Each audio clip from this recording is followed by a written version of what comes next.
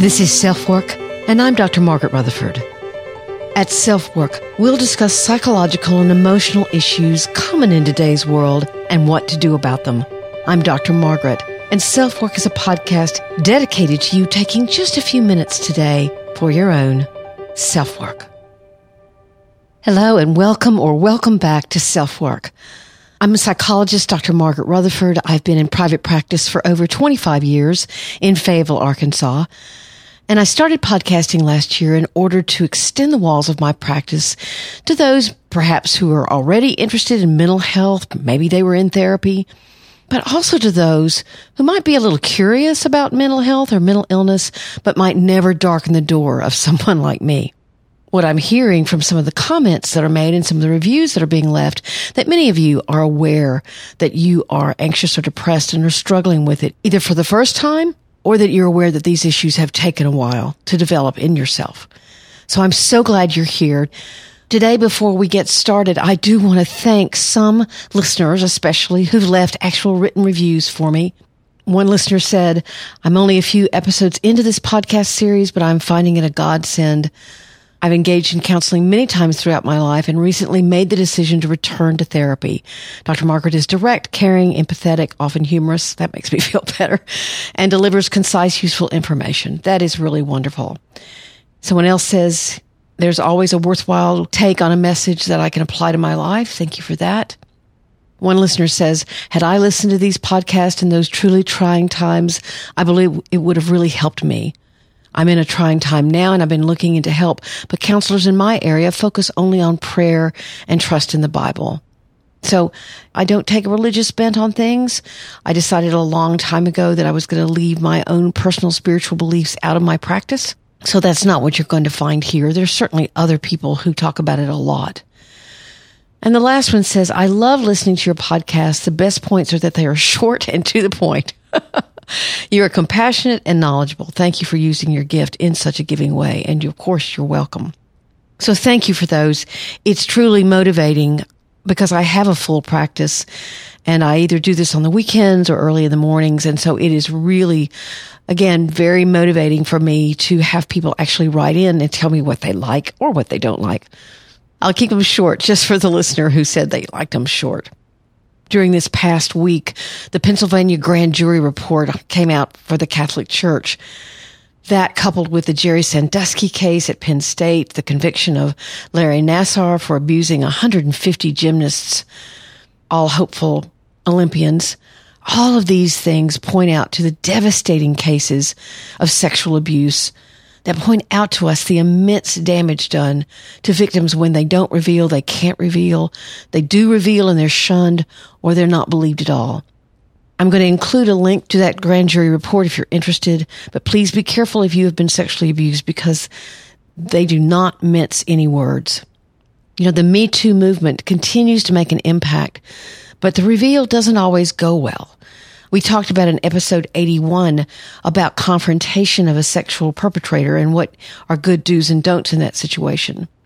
But the realization that sometimes revealing sexual abuse does not always go as you predicted, and you have to be prepared for that and know how you're going to handle it. I'm going to go over some actual cases of my own, all of sexual abuse and people who revealed and then different things happened. Now, if you're female and listening to this, statistics would say that you have a 1 in 4 chance of this happening to you. Of course, you will know it if you're listening, and it has. Some say even 1 in 3. And if you're male, the stats range anywhere from 1 in 6 to 1 in 13, depending on the source. However, many cases go unreported, so we don't really know. Since I've been practicing for 25 years, I can tell you it happens a lot more than many people think it does. In a more recent podcast, we talked about it occurring within the family or incest as well. But today's topic is about handling yourself when you reveal at all, really. And I'm going to have some things you can do to help yourself. Then our listener email today is someone who's been listening to the Emotional Grown-Up episode. That's episode 12. And she says, I've identified what my strategies are, but how do you change them as an adult? So I thought perhaps some of you might have that same question, and we'll go there. So thanks for listening.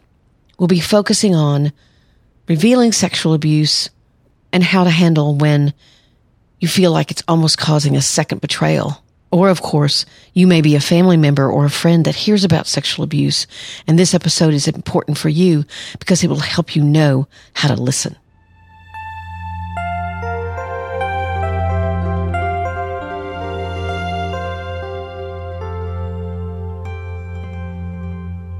There are many people like Karen.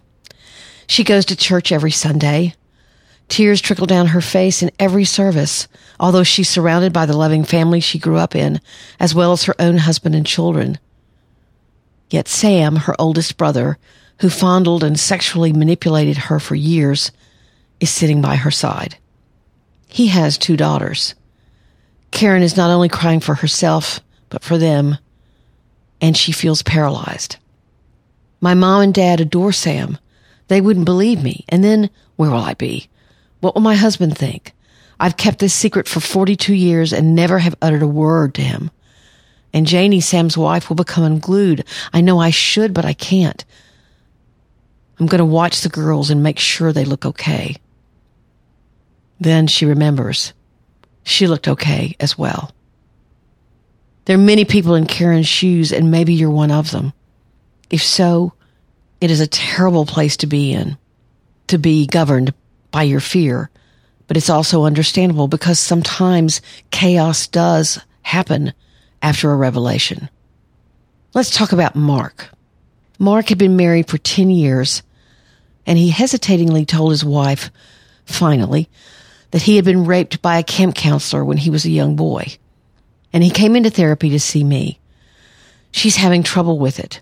We haven't had the best sex life, and now she thinks I'm telling her I'm gay. I wish I'd never said anything. I'll tell you what happened later with that. Let's talk about Connie. Connie was a married mother of 3 when she remembered being sexually abused by her stepfather when she was 5 years old. It had happened once as she lay sleeping in between the 2 of them after a nightmare had brought her to be in with her mom, to be comforted. As can happen, it was when Connie's own daughter turned 5 that she had a full memory of the second nightmare that had happened that night. She told her husband, and they chose to confront the stepfather. Actually, he broke down and said he'd always wanted to talk with her about it and begged his wife not to leave him. He'd gotten therapy after it happened, but said he was willing to do everything and anything needed to make amends, and said it had never happened with anyone else at any time, and he had no urges. Again, we're going to talk more about what happened in these cases in a few minutes. Brittany only started remembering her own abuse when one of her siblings revealed theirs. The 2 of them confided in an older brother, Bobby, and they began putting the pieces together. He believed them, remembering how Brittany had become more and more withdrawn as a child. They decided to confront the uncle who had done it, the perpetrator, at Thanksgiving in front of the adults of the family. He had lived in their home for years after their father had died. Brittany read slowly and calmly what she had prepared. Her mom, stepdad, sister, and 2 cousins were all there, smiling nervously, and they were very, very quiet. Brittany asked for acknowledgement, apology, and treatment. These are all real stories, and there are many more. Now, we all hear cases where children have been coached to say they've been sexually abused, although that rarely happens. We've heard from girls or women who come forward and report being raped by someone in a fraternity or some celebrity or political figure, and we listen to opposing lawyers fight about whether or not the reported victim had a secret agenda. If you're old enough, you might remember the Anita Hill versus Clarence Thomas controversy that had our nation divided about what was true and what wasn't, but brought into the light the issue of sexual harassment in the workplace. There are many cases that have been prosecuted now on college campuses, and the Me Too movement is making a difference in raising awareness. No victim is protected from their life being held up to scrutiny. A false accusation can obviously cause tremendous loss as well, and yet many actual perpetrators go unpunished. The fear that perhaps family or other loved ones will turn on you or become angry, thus making things worse, ignore what you said, or downright not believe you, keeps many, many children and adults silent. But what makes this fear so great? It's likely that you were threatened by your abuser already, or somehow manipulated to believe that it was really okay. If you were a child, your gut knew it wasn't okay. If you're an adult and you're being sexually molested in the present, that fear doesn't go away. In fact, that fear of telling may even be stronger because there could be potential harm to children. I don't know how many of you know who the Duggars are here in Arkansas, but they're a family with many, many children, and they have a television show. And the case came up several years ago where it was revealed that there was some sexual inappropriateness by one of the older Duggar males.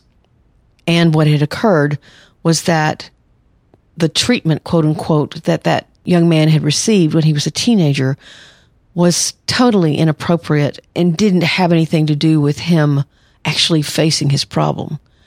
And then what later came out was that he had abusive issues in the present. I wrote a blog post about how this family, who was very prominent, missed a huge opportunity by coming forward and saying, you know, if you are in our family and we know that you have been sexually abusive or manipulative, then we're not going to shun you. We're going to try to help you. And yet, what does it feel like to be on the receiving end of disbelief or discounting or denial? It can be devastating. You're invisible. It can hurt worse than the abuse itself. You learn your feelings, your very experiences don't matter. You're on your own. All of the above situations ended differently. Karen left therapy, and at the time she did, still couldn't bring herself to confront her brother. Yet she didn't blame herself for the abuse any longer, and felt as if some kind of burden had been lifted from her. She was going to work on a closer relationship with her nieces to enhance any chance she might have of discovering something, and if she did, that would be the breaking point. Mark and his wife came in therapy together and worked on how she could hear what he was trying to share in a different way, rather than making really harmful and wrongful assumptions. It turned out that her own father had had affairs, and her ability to trust men had been badly damaged, so that was getting triggered in her. They did very well and left therapy much closer. Connie's story is interesting because, of course, she confronted her stepfather, and he was quite appropriate and gave her apology and said he would do anything, while also begging her mother not to leave him.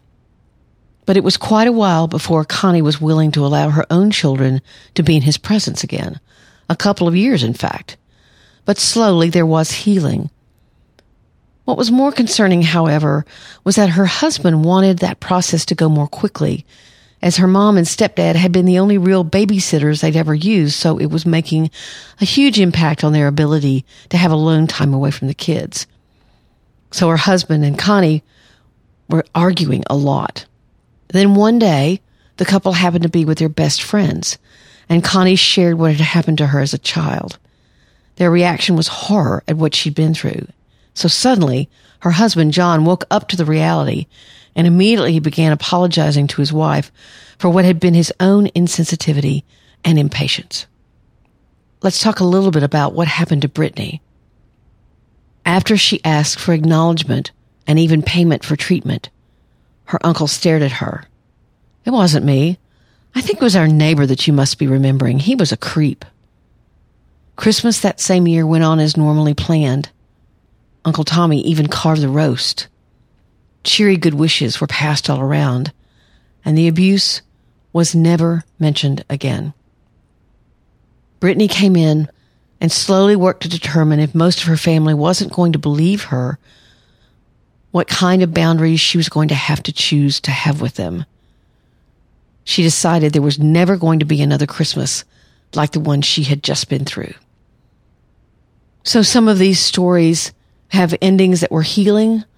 Some did not. Some were sort of a mixed bag. In episode 81, I did talk about a woman that I helped or tried to help years ago that had gotten very hurt after the confrontation of her perpetrator. So it's a huge decision and one that needs to be considered very carefully.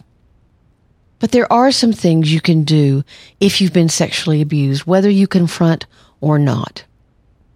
And we're going to talk about them now. You can work on having compassion for that child who didn't know what to do, the child that was hurt and manipulated by someone older who they trusted. You can give yourself permission to feel whatever you need to feel about the abuse, rage, fear, grief, and realize these things could eventually be let go. But remember, you're going to have problems because of the abuse, probably problems with trust, with self-esteem, with a sense of safety. The sexual abuse will have had an impact on you. You can get out pictures of yourself where you were much younger and you can say, what would I say to that little girl or that little boy to help comfort them? Second, what you can do is connect pieces of your current life with irrational or hurtful beliefs about yourself and challenge those self-destructive beliefs that are tied directly to the abuse. For example, if you believe the abuse was your fault, then that belief needs to be challenged.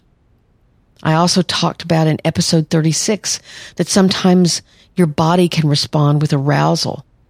And instead of fighting back like you may have thought you should, you froze, which is very normal and is just as much a part of surviving as fighting back is. There are wonderful workbooks to help, the classic being The Courage to Heal. And there'll be a link to that book in your show notes. The third thing is you can give yourself credit that you emotionally survived. And what do you want to do now? What do you need to do now in order to protect yourself?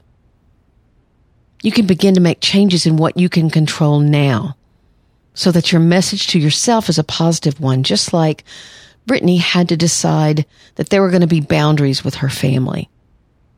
Connie chose very specific boundaries between her mom, and her stepdad that she played out for several years until she had regained her trust, or her stepfather had worked to regain her trust. So those kinds of actions can be very, very important. If you've listened to this podcast before, you know I like to talk about what can you do about it. And obviously you cannot do anything about sexual abuse that's happened in the past, but you can do something about keeping yourself safe now. I've had lots of victims of sexual abuse take defense courses, and they feel just better that they know how to defend themselves physically. So look for what you have control over now. Then the last thing is to please remember that if you're not believed or the reaction is not what you wanted, remind yourself about what you know about your spouse or your biological family or whoever you told that would help you not make it personal, that they're struggling with this new information. For example, in Mark's case, we discovered that his wife's father had had multiple affairs, and she had a problem with trust in the first place. So she got re-triggered all over again, not just about the sexual abuse or hearing about it, but about the fact that Mark had kept a secret. Once that was more clear, the couple was able to move past it. Maybe you have a mom that would have to face her own shame that she didn't protect you, and she's simply not capable of that. Maybe your family's never been able to talk about pain. Maybe there's sexual abuse in their own history that they've denied or avoided. You really don't know. But you can act to keep the damage done to yourself to a minimum. You've already been hurt enough. You can confront your shame. It was never your fault. You can empower yourself to not be a victim anymore and set boundaries where you need to, because healing might or might not occur in the family. But that doesn't mean that you cannot heal. If you've been triggered at all by listening to this post, I want to tell you that I have a link in the show notes to the National Sexual Abuse Hotline, which is available 24 hours a day here in the United States. And there are other hotlines available in other countries. Please do what you can to take care of yourself.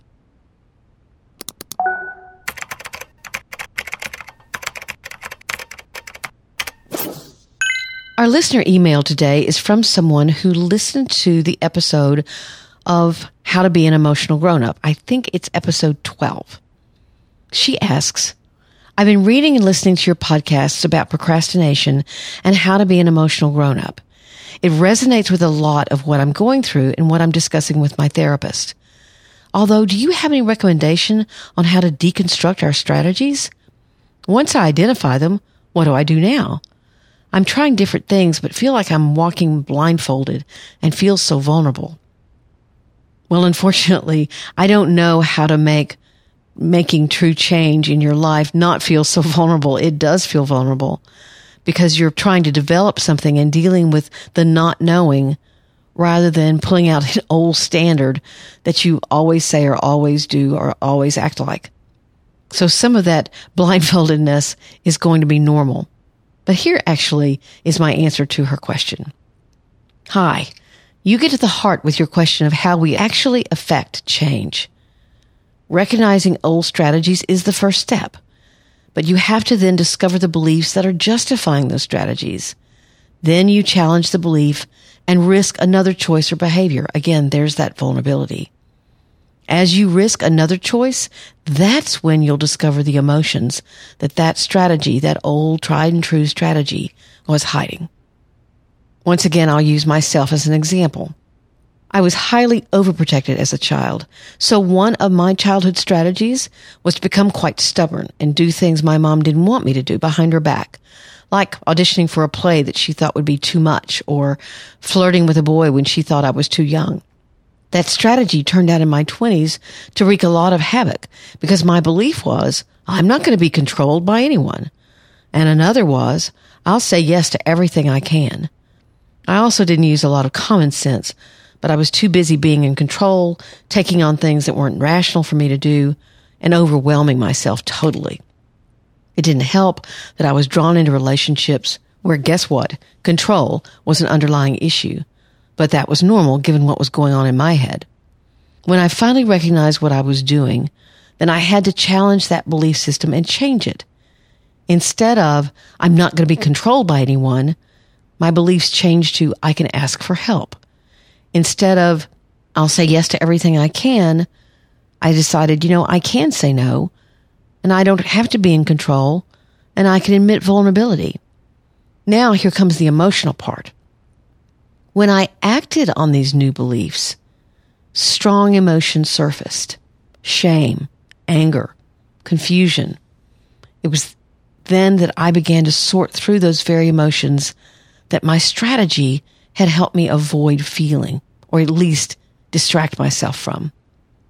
I hope that this description of my own process helps. Sometimes when the story is about someone else, it's easier to see.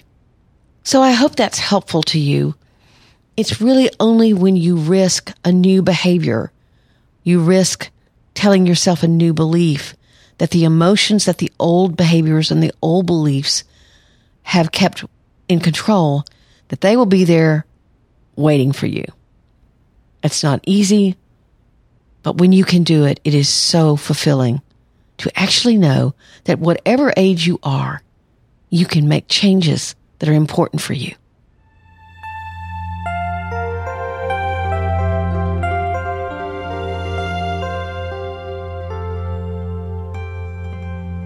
I want to thank you for being here.